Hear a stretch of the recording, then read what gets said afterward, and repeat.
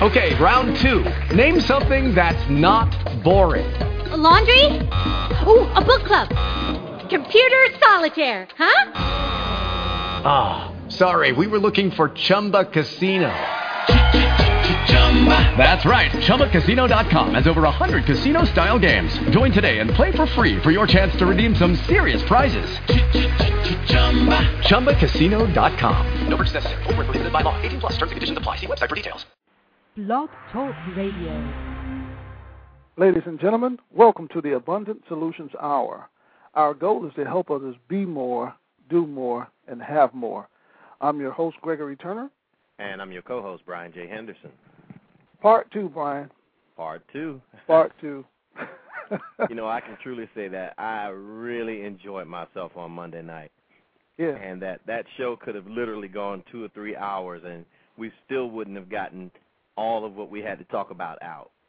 Yes. Brian, before we even got a chance to talk to Dr. B after the show and thank her for the other authors that came on, I was getting emails saying, when is part two? When are you going to have part two? You guys cut it off just when I started learning about men. About when we were talking about women not knowing their worth sometimes and men not knowing their worth. And you know what? It's a strange thing when you get men and women together that can sit down and talk, godly. You learn so much because you open up and you're not afraid to say, well, you know what, Brian, I'm weak in this area. And you don't have to worry about anyone attacking your weakness or coming down on you. It's just a beautiful thing when we can all sit down and communicate together like that. I totally agree, and I think it was just so important that people that were listening actually heard us not arguing about, oh, well, this is one way and that's another way, but that we were actually learning from each other. Yeah. Because you could, some of the guests would say, wow, I never thought of it like that, Yeah. So just that was just a wonderful way of dialoguing and teaching and learning from one another, because not everybody has, all the answers, but you might have one thing that I don't know about that I really need to know about. And so that's what made it so great that we could sit back and talk about, those type of issues. Mm-hmm. I mean, I enjoyed it. I had a wonderful time. I've listened to the show probably 2 or 3 times, and like I said, I've been getting emails. Everybody's been emailing me talking about it, and it was just refreshing to be able to come on and just listen to the different views. And Brian, the book girl, and people were laughing about that. And you know what? That's just a wonderful book, and that book is written by Lacricia, and you'll get a chance to talk with her in a little bit, and also Dr. Bede and Brian. I'm not sure who all we have on the line right now, but we're got going to have a bunch good of time people tonight. in. I don't know who everybody. I don't know everybody that's on the line. I didn't get a chance to check prior to the show start, but we'll get it together. We're going to find out who's on just a little bit. Yes. But Greg, I was talking to somebody today, and we were talking about just stuff that happens in the world, and they were. I think we were discussing the 2 little girls who got killed over in Oklahoma, I believe it was. Mm-hmm. And he was saying, what is this world coming to? And it made me think about how important what these authors, the Damascus Road authors, are doing. They're getting that word out that would help people. Yes. They're getting the word out that will encourage people, that will strengthen them in their weak spots. They're putting their hearts and their souls and their time into literary works and into things that will help nurture the spirit, nurture people around. And I think that's just great. Yes. Because you have a whole lot of people that, if they're not put in that situation where they need somebody, you don't see them out there trying to do what these authors are doing. No. You don't see them out there truly trying to affect change in life. They're trying to put a book out there, make some money. Okay, put another book out there, make some more money. And that book may not always have the best interest of people at heart. Mm-hmm. So it's just great that we could have some authors with substance that are, on our show and, in our stores. Brian, before it's over with, they're going to have to go on tour. Oh, yeah. Because every book every one of the authors, all of us know somebody. We can connect with somebody and say, you know what, I know that person, or I know this, or I know that. We can all relate to a character in the book. We can relate to it. And one of the authors said just the other night that some of the things in the book happened to me. And that's beautiful because, you know, being transparent when you're an author, you're letting people know, you know what, I've gone through this. You can go through it, and you can come out of it just as I did. Yeah. But at some point, you're going to have to stand up and face your fears and say, you know what, here I am, let's go. I'm tired of being sick. I'm tired of being tired. I want to live the life that I was created to live. And the only way that you're going to do that is you're going to have to straighten your shoulders and look at whatever it is that you're faced with and go straight at it. Once you face that fear, Brian, everybody that I know said, you know, I had to face my fears. I walked up to this brick wall, so to speak, and I faced it, and I tried to climb it, and I climbed it. And now that I look back, you know, everybody's saying, oh, is that what I was worried about? But, Brian, let's go ahead and bring the authors on because I know there's a lot that we're going to cover tonight. All right. Let's see. Let's bring them all on at once, and then we'll just bring them all in. Oh, how about that? That's good. All right. I think we have everybody in. Let's do a roll call. Starting off with Maurice Gray. Are you there? Right here. Yes, all right. Dr. Bede. I'm here. Lacricia Angel. I'm here. Kim Brooks. Kim's Kim's not with us. Oh. Wanda Campbell. Present. All right. Jacquelin Thomas. Okay, well, I may have let some folks in that I wasn't supposed to. I thought I called off all the names here, but you just let everybody in. I'm Sharon Ewell Foster. I'm another Christian fiction author. Well, you stay right there. Yes, good. Yes. Good. We're coming to you. Okay. Brian, I'm going to let you start it off. all right, hold on. I'm writing that name down. Sharon Ewell Foster? Yes. All right. Hello. Yes. All right. Brian, I think somebody else just came in. D. Stewart. Oh, D. D. Hey, Atlanta. D. Hi. We got all the authors on. That's just great. D, we're going to keep your mic live, so hang on, okay? Yeah, because I'm not really sure what number she came in on. She probably came in. All right, I'm going to start off because this show is going to get fun real quick. Yes. I want to start off with Maurice Gray. Yeah. So your book, I want to start off with the first book that you have listed, and it's To Whom Much Is Given. Uh-huh. You know, and I want you to talk a little bit about, you know, as a male in this genre of Christian writing, you don't really see a whole lot of men writing Christian authored books, you know, or novels or so forth. You know, so tell me, how does it, you know, what's your market? I mean, when you first decided I'm going to write a Christian book, who did you actually write the book to? Well, when I first got going as a writer, I really didn't know there was such a thing as Christian fiction. I just set out to write the same kind of book that I like to read. So then when I started learning things about, okay, I guess I need a marketing plan, and I guess I need to figure out exactly who I think is going to read this book, I started thinking about people who, like myself, love to read, but once you get to a certain place spiritually, you can't just read everything. Right. I tell you what, you know what? Most of the men that are writing books is either some type of love story or some type of steamy, hot passion type of book. It just seems that, you know, from the title of your book, it's really deep. And it's almost like you're challenging men at some point. Is that what you're doing? I didn't really set out to do that, but that's really what it turns into. I'm challenging anybody who reads the book, really, but men in particular, I would suppose, to not accept the limit that society puts on you in terms of this is what men are supposed to do. Mm-hmm. When you think about it, like To Whom Much Is Given has a little bit of all the different kinds of genres that I like to read. There's a romantic plot in there. There's some action. There's a little bit of suspense. And what I've heard is men aren't supposed to write romantic books that don't have a whole bunch of butt-naked people in them. That's the bottom line. So I'm challenging that particular theory. You know what, Mr. And go ahead, I'm sorry. Go ahead. I've gotten really good feedback from people who have read the scenes that I have that do have romance in them and that don't have to go there, so to speak. So that's I guess that's the real challenge in it. I'm not accepting the theory that if a man's writing a book, it has to be steamy, or it has to be really violent, or it has to be violent and steamy.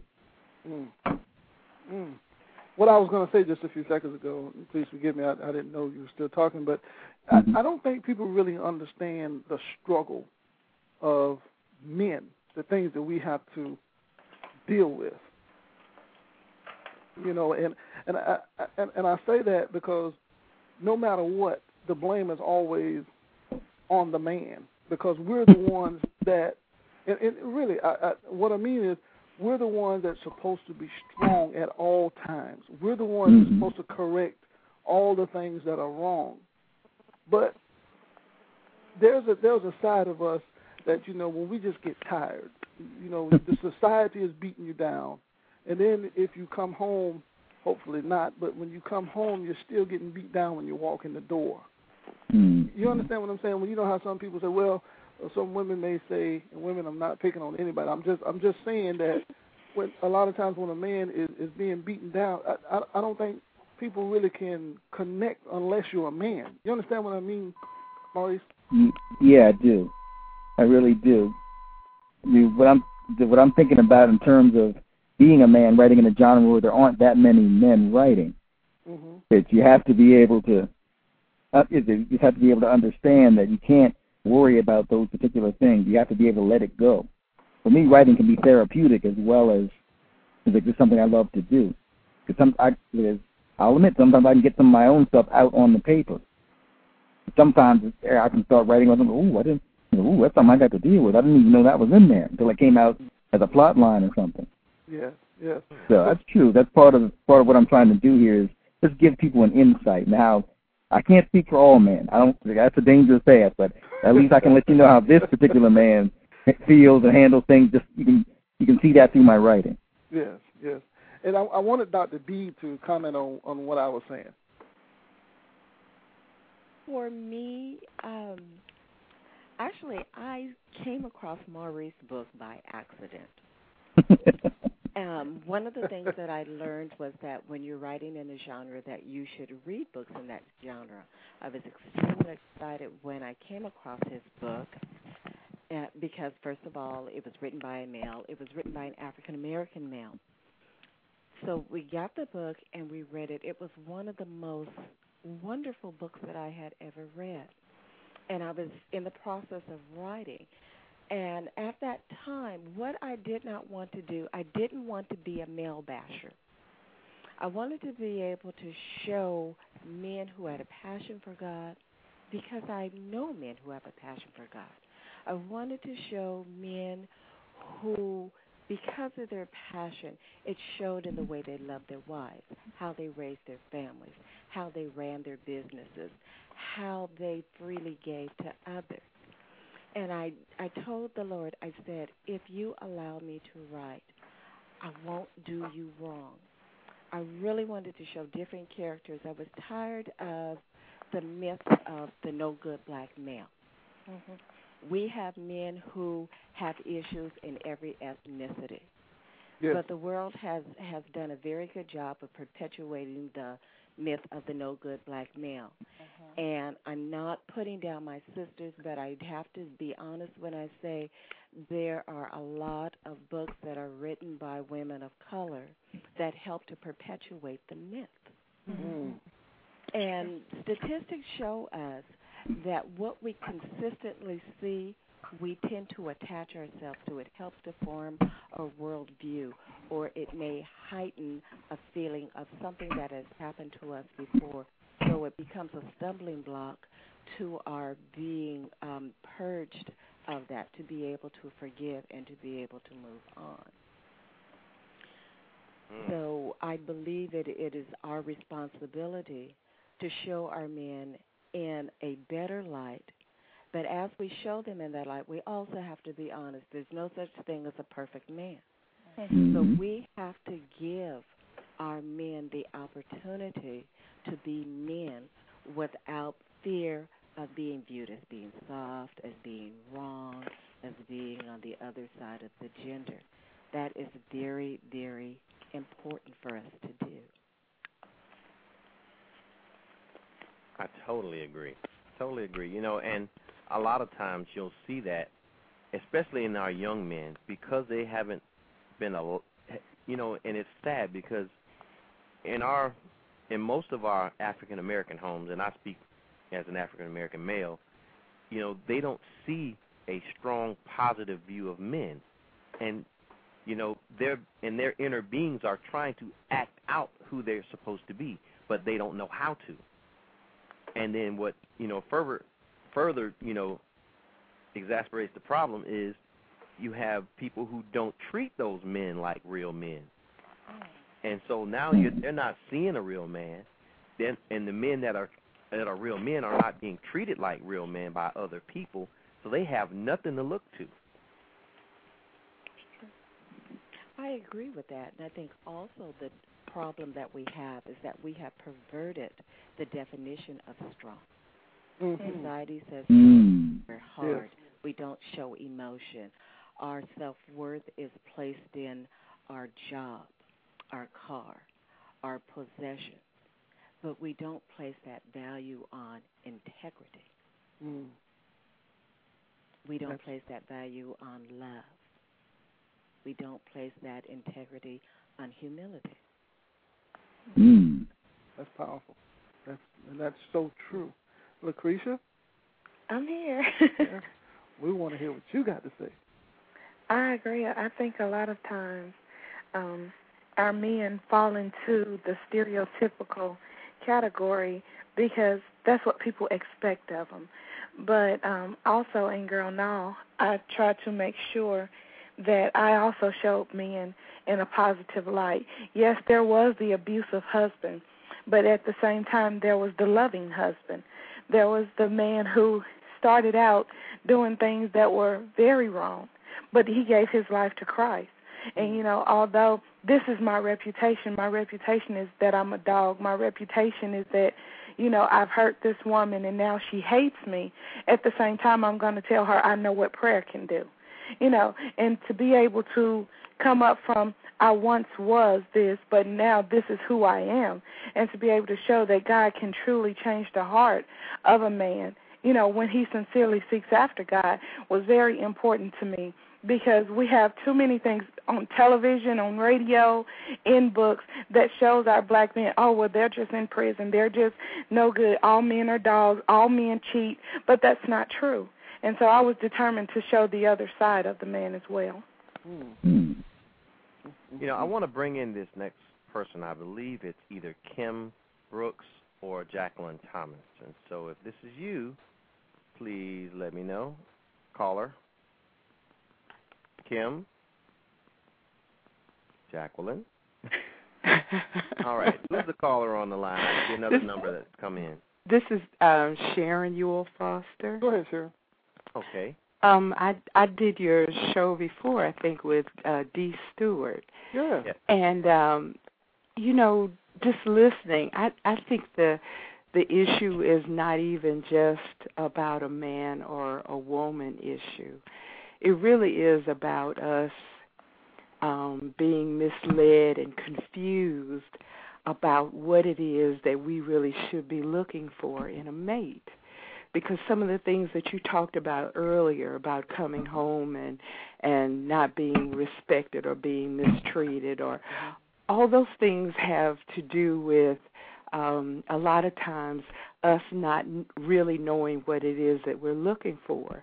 Right. And one of the things I've tried to do in my writing is to not fall into the stereotypes that as a woman what I ought to be only looking for as a man, this 6'5" with huge muscles.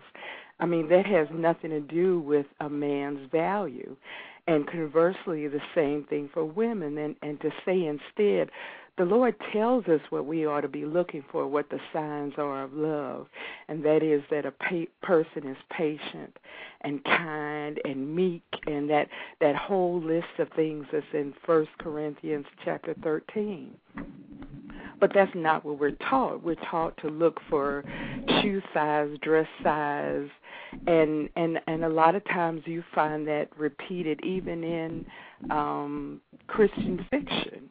But it really is not the standard. I mean, it really what Linda Bede, what Dr. Bede was saying, really is what we ought to be looking for. That we should be looking for men who are men of integrity, that are men who are not afraid to be meek or humble, and likewise for men that they should be looking for women with those same kinds of characteristics.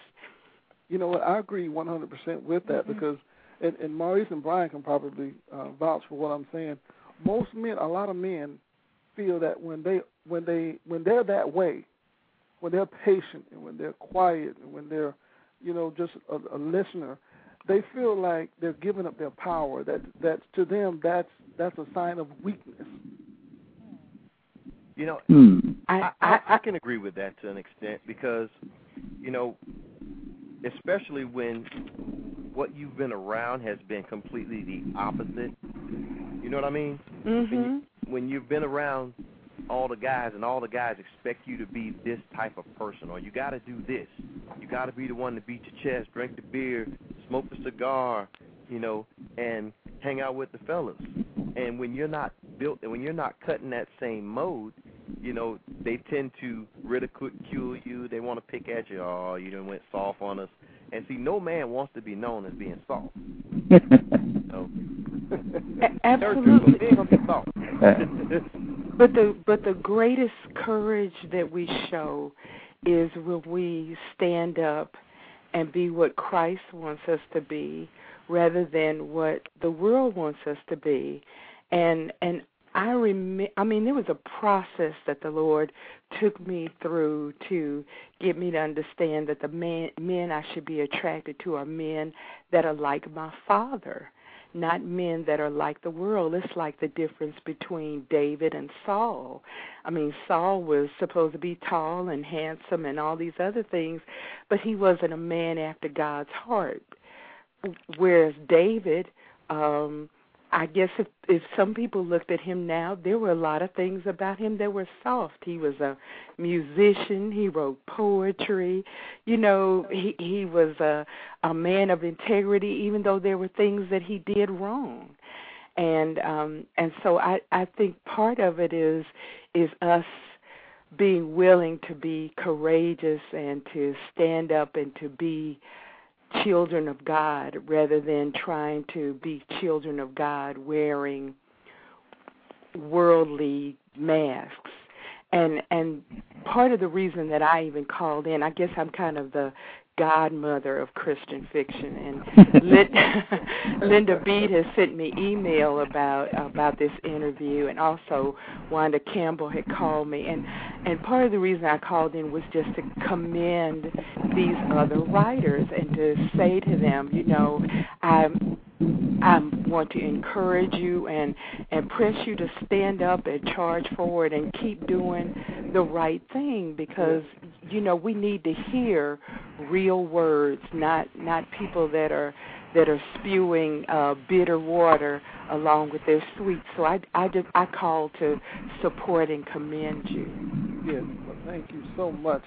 You know what? You're right, because what you're saying is we need to change, or some kind of way. We're going to have to redirect the way that we look at men and how we look at marriage and how we look at things and try to do it the right way. And one way to do that is Dr. Bede has pretty much said that we need to go back to the basics. Mm-hmm. Absolutely, and not just the way we look at men, but also the way men look at women.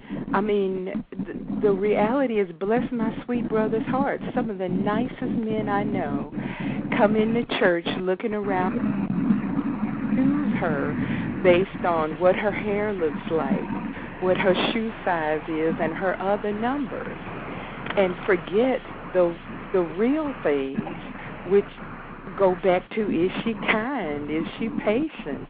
Is she lovely? Does she put herself, does she put your needs before her own needs? That's so true. Wanda, are you still there? Yes, I am. I want to hear from you. We need to hear from you too. That's right. I just want to say amen to all my brothers and sisters. I agree totally. And Dr. B points out in her book, we need to ask God to show us that person's heart, because we're trained to look at the superficial stuff. Yeah. Like everyone has said, we look at the physical, and then we look at the possessions and all these things that fade away. So and especially as Christians, we have to go back to the basics, like you said. Before we get so wrapped up into these emotions, not everybody that comes in our life is meant to be in our lifetime. Yeah. And if when we're interested in someone, ask God, okay, what is the reason, the purpose that this individual is in my life? And if we seek God first and ask God to show us this person's heart and what is his will, that's the only way we're going to fix this mess with marriages and all these crazy relationships. And that's the only way we're going to find our worth is back to God. We want to get around it. We want to hear the self-help books and the motivational speaking. But the bottom line is we just got to get back to God.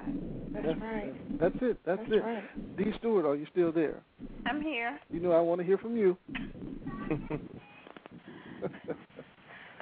Greg, before we talk to D, I'm gonna tell you something. We've had about 8 or 9 different authors on here tonight, and the first thing that came to my mind was the Damascus movement. Now, I'm just putting that out there. You prophesying. I'm putting that out there. That's the first thing came. I actually wrote it down. After I wrote down D's name, I put movement. Okay, now we're going to ask D. D, yes. We want to hear from D. Tell us, what do you think is most important about your writing? Well, writing in this genre in general. What do you think the most important thing is? What is the focus of writing in this particular genre? To write vertical, and what I mean by that is writing for a reader connects personally with the story, the characters, and so they get involved in this journey, and it becomes a personal thing. So as writers, we have to think of, when we're writing, we need to set this story up where it's a vertical type praise or environment. We're setting up an environment for the person to not only go on this journey with the story, but to edify their souls and to spend some time with God in the process. And what these authors do is that we've been talking about men and going into relationships wrong, and I review for Romantic Times magazine, which is a secular magazine, but we have an inspirational section. But it's such a stark difference between the titles I review that are romance and the ones that are Christian fiction or Christian romances. The stories that we write about are stories where we're showing people how to have a relationship or build a relationship that starts out as an agape type love, but it doesn't the eros or that the lusty thing does not take them away from being vertical, having a personal relationship with God. And all these authors are working very hard to do that. And I think that's what's most important is we are the master's artists, and so we have to write as if he was writing these stories. That's right. Wow. Mm-hmm. I want to ask a question. I want to ask everybody. You can speak.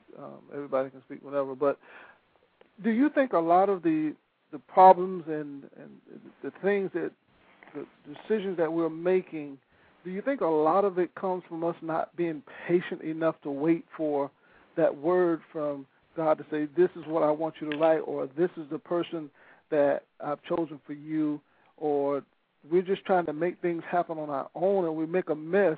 Do you think that's coming from lack of patience? Definitely. I see that all the time. I mean, I remember when I was still reading all the different kinds of books. I remember right after Terry McMillan had her success with Waiting to Exhale. Oh, yeah. I remember within the next 2 years, I read every sister girl hanging out, 3, 4, 5 women and their journeys, every kind of book like that everybody wanted to be Terry McMillan. And none of them succeeded. Not one. But I could tell by reading those books, they weren't writing their passion. They were trying to write and get paid. And it wasn't working because they didn't feel that. That's not what they had. You could feel every emotion she had in that book. I could tell you. I don't know her personally, but I got to know her through that book. I could tell that she'd been through something and she wanted to write about it, and she did a good job.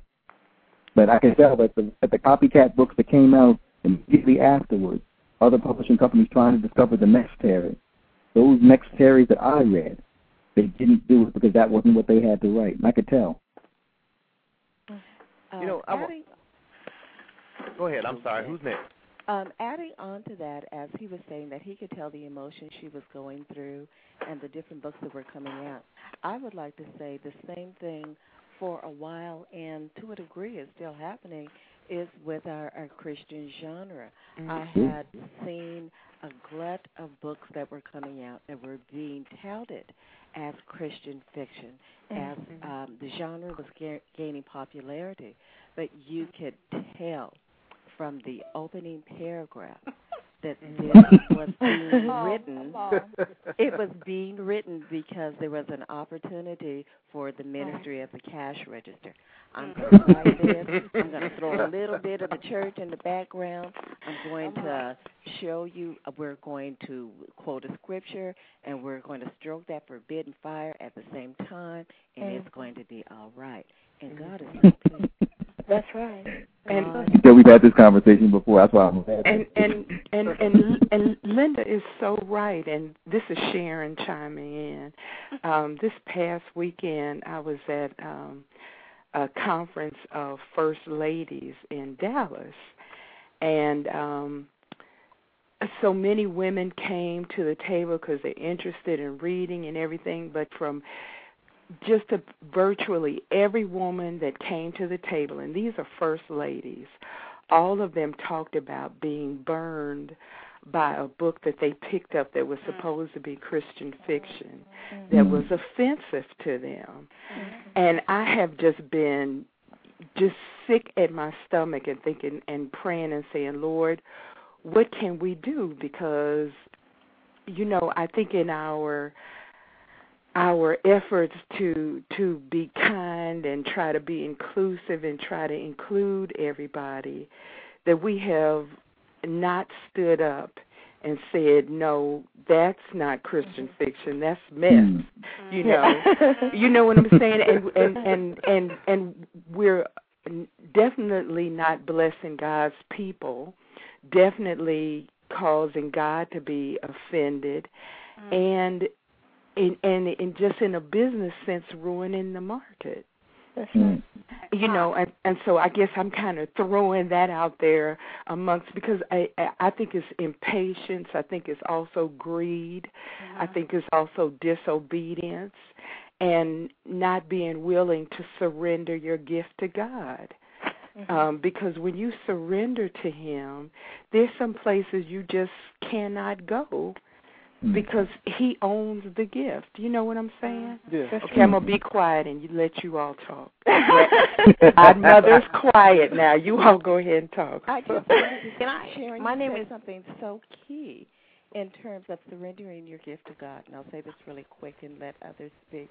But it is a testimony, and it is also something to say to others that as you are writing, you have to be in tune to the Holy Spirit. And Maurice knows this story. But I talk about how I was getting good accolades about the critiques that were going out till I got the big head and I struck out on my own. But what happened to me is as I'm standing in praise and worship, lifting my arms to praise God, I clearly heard the Spirit say, I don't want that. Mm-hmm. And I had a choice to make, to humble myself, repent, and remove that, or go ahead because it was going to be the hit. It was going to be the bomb, and my name was going to be everywhere else. I chose to be obedient to the Spirit. And we have to be. If we say that we're writing for God, if we're promoting under the guise of Christian, we can't just promote and write under the guise. My pastor said on Sunday, Christian is the definition of who we are. But being a disciple is the function of who Christ has called us to be. That's right. And we have to determine if we are going to be disciples of Christ. That's right. In our writing. Amen. Amen. And I want to piggyback on that. This is Dee. Okay. This is Dee. As a reviewer as a reviewer, period, we have the I guess I don't know what the word is. We have the autonomy to decide whether a book is an inspired book or a mainstream book. And I encourage and I constantly talk about having more book reviewers out there because a lot of books slide into our department because the people don't know. And so I spend a lot of time with RT and with other places that I write for to say this book isn't an inspired book. So we need to put that in another department, and you need to go back to the publicist and tell them. And I can tell them why. I have no problem with that. But also, when another issue we have, particularly those of us who do review, is that we don't want to tell the truth about the book. Because a lot of us that review a lot of us that call ourselves reviewers really are authors wanting to get a deal. So we're reviewing, hoping we get a deal eventually. And so we don't want to burn any bridges, but we're not doing our service. Stop it. Just want to throw that out there. Well, and Dee, bless your heart for being transparent, and the same for all of us. I mean, to different degrees, because I don't want so and so and so to be mad at me because I called them out and said, "Girl, this is not Christian fiction. This is church mess." And topic. Do we have a topic called church mess? And I erotica in the pulpit. Exactly. I mean, it's porno with a Jesus logo.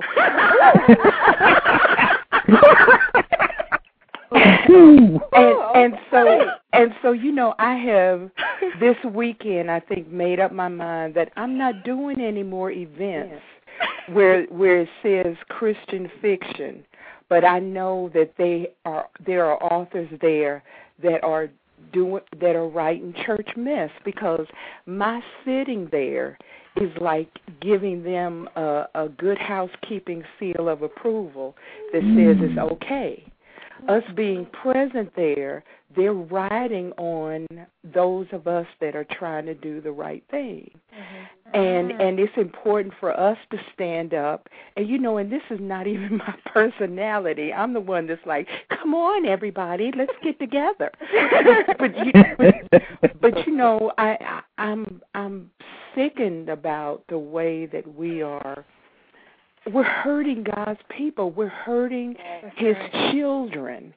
And we're more interested in being men pleasers than God pleasers. And we have to stop it. We just have to stop it, even if it means that we hurt some of our friends' feelings. That's right. So, okay, I'm quiet again. Hi, I just called in. Can I ask a question and make a statement? Sure. Yes. Thank you. Your name? I'm laughing. My name is Julia Thomas. Okay. This has been... Hi, Julia. Hi. I'm going to make some confessions. when I did my first book, I didn't know really what to title it, inspirational Christian fiction. That was all just, can I just get the project finished? And what I will say is this. After I did my book, and I connected on a small level with a lot of things that were supposed to be technically Christian fiction, I was very disenchanted.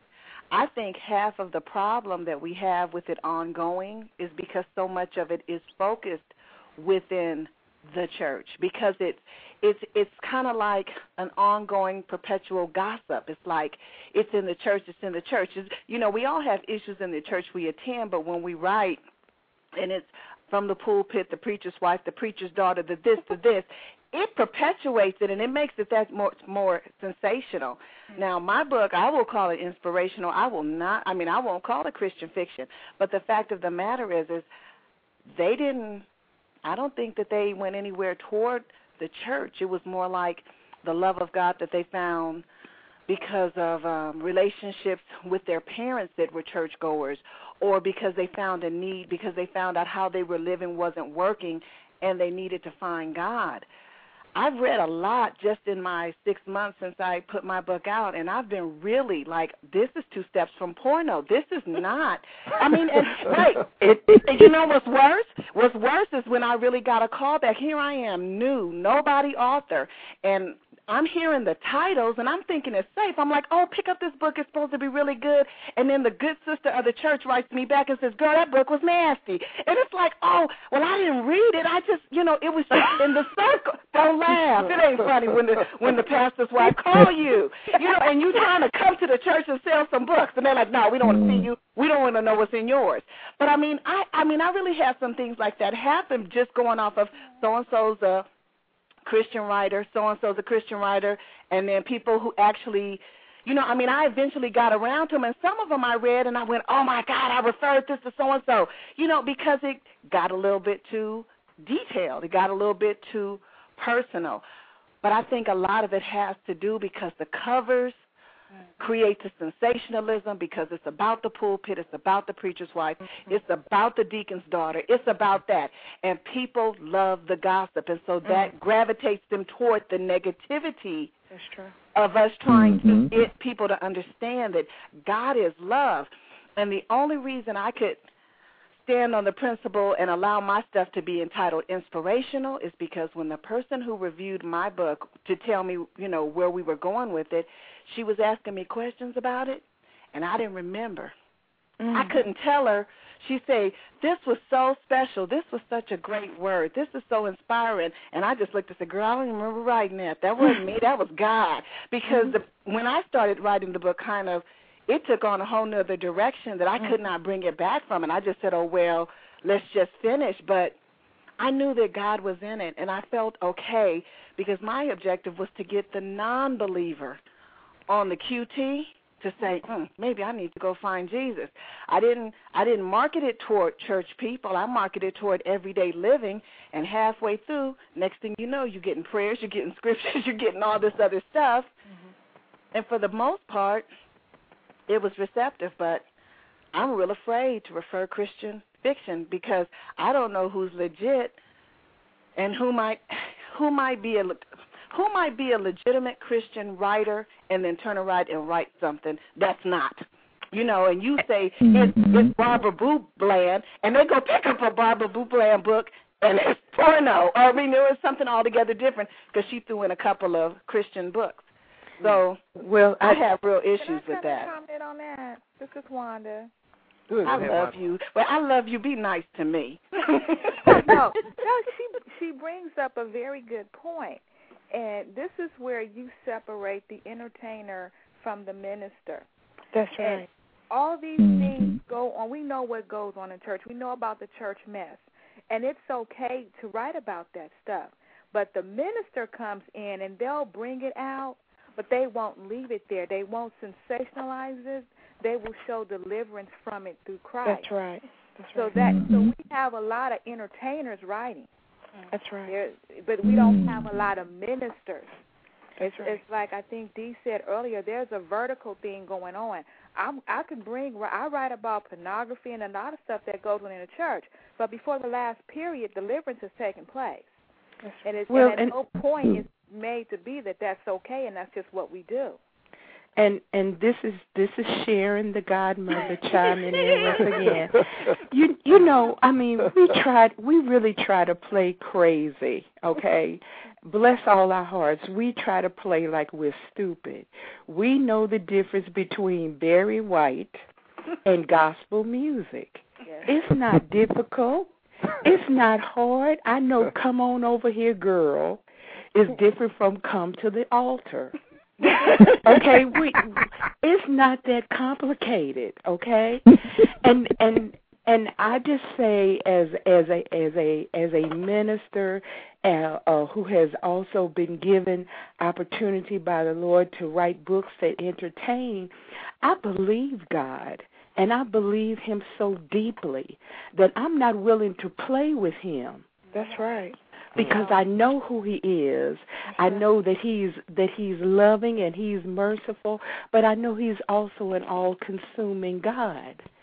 And I'm not willing to play with him and pretend like I don't know what I'm doing. That's right. If I, bitter water and sweet water shouldn't come from the same place. God said he would that we were hot or cold, not that we were lukewarm and in the middle. So, I mean, whatever we're big enough to do, go ahead and do it, but don't call God on it. Okay. Don't put his logo on it and make him look bad. We're supposed to be ambassadors of Christ, and I don't have to pimp God in order to make money. I mean, come on now. I'm just saying, let's just get real. And my days of being nice about it, of being, of holding my tongue about it, those days are over. So if you don't want to know my opinion, don't ask me. Because this is God's work. Okay, I'm like Maurice. I didn't even know it was Christian fiction before I started writing, but what was pouring out of my stomach, because I am a child of God, because I do love the Lord, because I do study his word. That's what was pouring out of me. And just like Wanda said, we should be able to talk about all kinds of subjects because all of them are in the Bible. We don't need to just focus on the church, because the reality is a lot of us are trying to work out stuff in our own lives. It's 80 million stories to be told, but it's how you approach the story. I don't need to know the intimate details of somebody's sexual encounter in order for you to tell me a story. That's not storytelling. That's pornography. That's trying to get people to buy your book because you're titillating them. So I'm saying, let's just be real. Let's not kid ourselves. And let's, as Shakespeare said, to thine own self be true. Let's be real. And stop playing. And if it needs to be a website that we put up that lists all the authors that are really writing Christian fiction, then let's put up a website that says these are the authors that are really doing it. And I'll go so far as to be bold and saying these are the ones that aren't. And just, and let's just be real. Yeah, we have one. We have Christian. www.putyouonblast.com.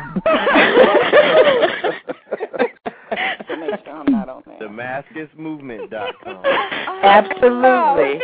Absolutely. When you said it, I thought, amen, hallelujah.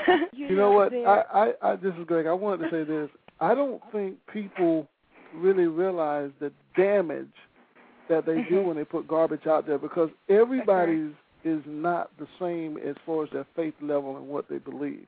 Absolutely. I spoke with a young lady today, and she didn't believe anything about Christ, God. She didn't believe any of that.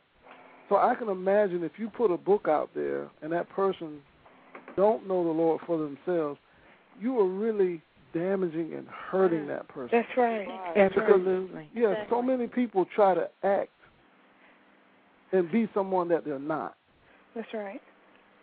So these writers, they I don't think they really understand that they're going to be held accountable. That's right. Absolutely. They may not be held accountable by society or man, but they're going to be held accountable because they're hurting so many people. That's absolutely. And absolutely. Whether we like it or not, we are responsible for every word that comes out of the tip of our pen. Absolutely. And we need not to be afraid. We need not to be intimidated by the response that we will get when we may say to someone, maybe this is not it. Mm-hmm. I've been in the situation where I've had to say, you have a good story, but we need to work on it. Yeah. Now, I've had many people say, I'm not going to change it, because what they're doing is they're segueing off of, quote, popular authors who are promoting falsely in the genre. Mm-hmm. So what we see is we see a little word here, so we'll piggyback off of that. We read a little scene here, so we'll piggyback off of that, so we get a broader presentation of something that should have never been in print in the first place. So we have a responsibility. We're saying, this is me, this is what I'm writing. But see, God never looks at you as an individual. When he looks at you, he sees generations, and we will be held accountable for any of his lambs that we cause to stumble, because we had tunnel vision. Amen. Amen. Amen, Linda. And I'll just say, this is Sharon, the godmother again. I'll just say that I have felt convicted because, I was the first one out of the gate, the first published successful Christian fiction author. And when it first started, everybody was sincere that was doing it. Angela Benson, and then ugliness started coming. And rather than standing up and going, girl, that's ugly, don't do it, I was silent like it wasn't my responsibility. Well, Lord forgive me, silent no more. That's right. And, this is Lacricia. We all do have to realize the responsibility that we have, and we also have to realize that we're not just writing to those that are within the four walls, but the Word of God tells us to go out into the highway and the hedges and compel men to come unto him. So we need to write to where not only are we trying to, address the first lady or the pastor or the deacon brethren, but we need to be able to have stories that can go out to that drug dealer or that drug addict, and they find deliverance through the words on the pages, because there are some people that may have never picked up the Bible to read, but if they can pick up our stories that are inspired by God, that point and direct them to God, then they can find salvation even through a novel, which will lead them to the Word. I've had several people, even with my book, that have said, as soon as I finished reading it, I found myself going to the scriptures. One lady said, this is the first book I've ever read that immediately when I closed the pages, I fell on my knees and I prayed. And that's what it's supposed to be all about. We should be writing not for money, but for ministry. Not, my sales were this or my sales were that, or I'm numbered this on Amazon. But that's not what it's about. It's how many souls have we drawn to Christ. We should be writing so that we minister to the soul that we may never see. Absolutely. Absolutely. Exactly. You're absolutely right. You're absolutely right. And the thing is that we also need to remember that we can minister to all of those people, just like the Bible ministers to people at all walks of life. That's right. And it does it without ever being demeaning or vulgar. That's right. And we can do absolutely the same thing. We can tell all kinds of stories. I got stories in the Wild West. Yeah, you know what I'm saying? And the Lord is still present and in there, and I'm able to tell those stories and not be vulgar or demeaning. That's right. And we can do that. We can do that. And I think we have to set a standard for ourselves and then also set a standard for our brothers and sisters who say this is what they want to do. Because there is a standard in gospel music, and there can be a standard in what we do. Mm-hmm. This I is agree. This is D again. Okay. This is D Stewart again. I agree with everything you all said. Particularly with when you're writing vertical, whatever you write about, whatever the story is, if you're writing with God in focus, you will never get off course.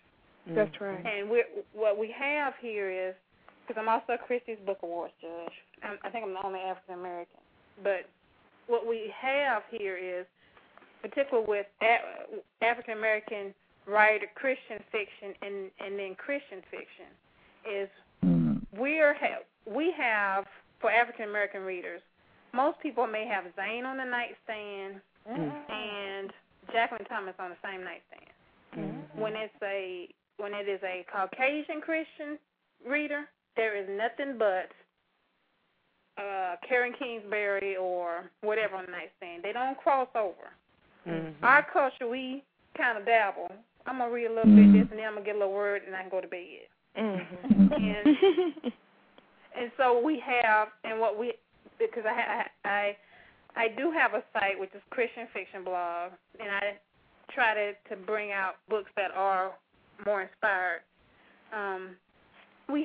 It is a constant battle with in bookstore going into bookstores and talking about why can you put this book in the store? This book is a Moody book, but I don't see the book on the shelf. And I've heard so many times the reason why family or life, some of these bookstores don't have our books is because they assume that Christian fiction books written by African Americans have sex and all kind of stuff in it that they know their bookstore, the merchants won't take. So we have authors who write great, inspired works who don't even get seen because we already have a stigma. And this is hurting us because the people who need to see that we have. This year there's so many. I've read so many great books by authors who are African American that are not on shelves because of this. And then I have churches or bookstores and church groups who come to my site to find out what books they want to do for their book club, and they have never heard of these authors before. Because when they go into Walmart, they don't see the books. Because we're competing with, I ain't gonna name the names, but you know what I'm talking about. We're competing with It goes back to again the promotion that is being done, those that are being falsely promoted, and those booksellers, those bookstore owners are seeing those, so they are lump summing us all together, and we don't even get the opportunity. Yeah.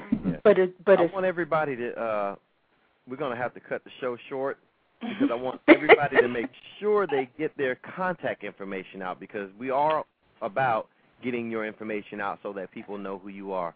So we're going to start off with, let's start off with Maurice since he's at the top of my list here. Okay, I'm overhauling my website right now. So the best way to find out more about my writing would be through my MySpace page, www.mySpace.com/WriteTheVisionMG.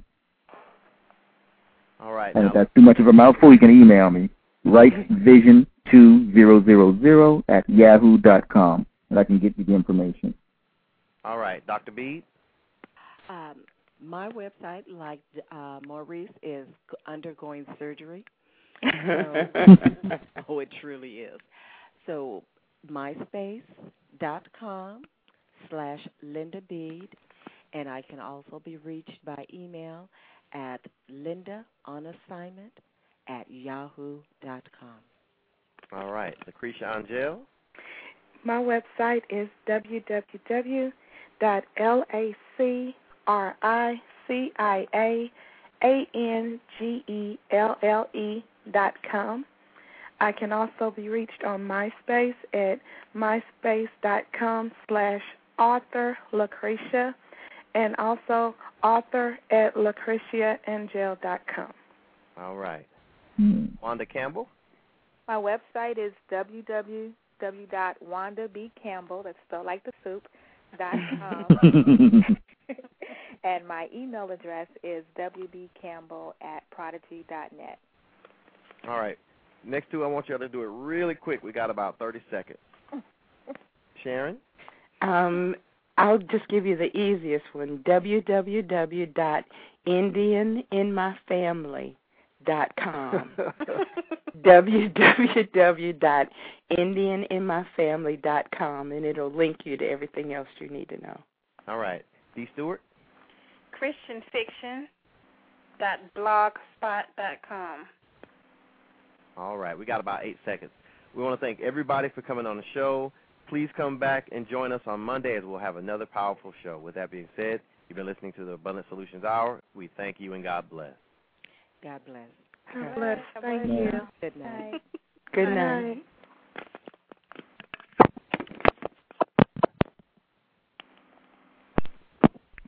With Lucky Land Slots, you can get lucky just about anywhere. Dearly beloved, we are gathered here today to... Has anyone seen the bride and groom? Sorry, we're here. We were getting lucky in the limo and we lost track of time. No, Lucky Land Casino, with cash prizes that add up quicker than a guest registry. In that case, I pronounce you lucky. Play for free at LuckyLandSlots.com. Daily bonuses are waiting. No purchase necessary. Void where prohibited by law. 18+. Terms and conditions apply. See website for details.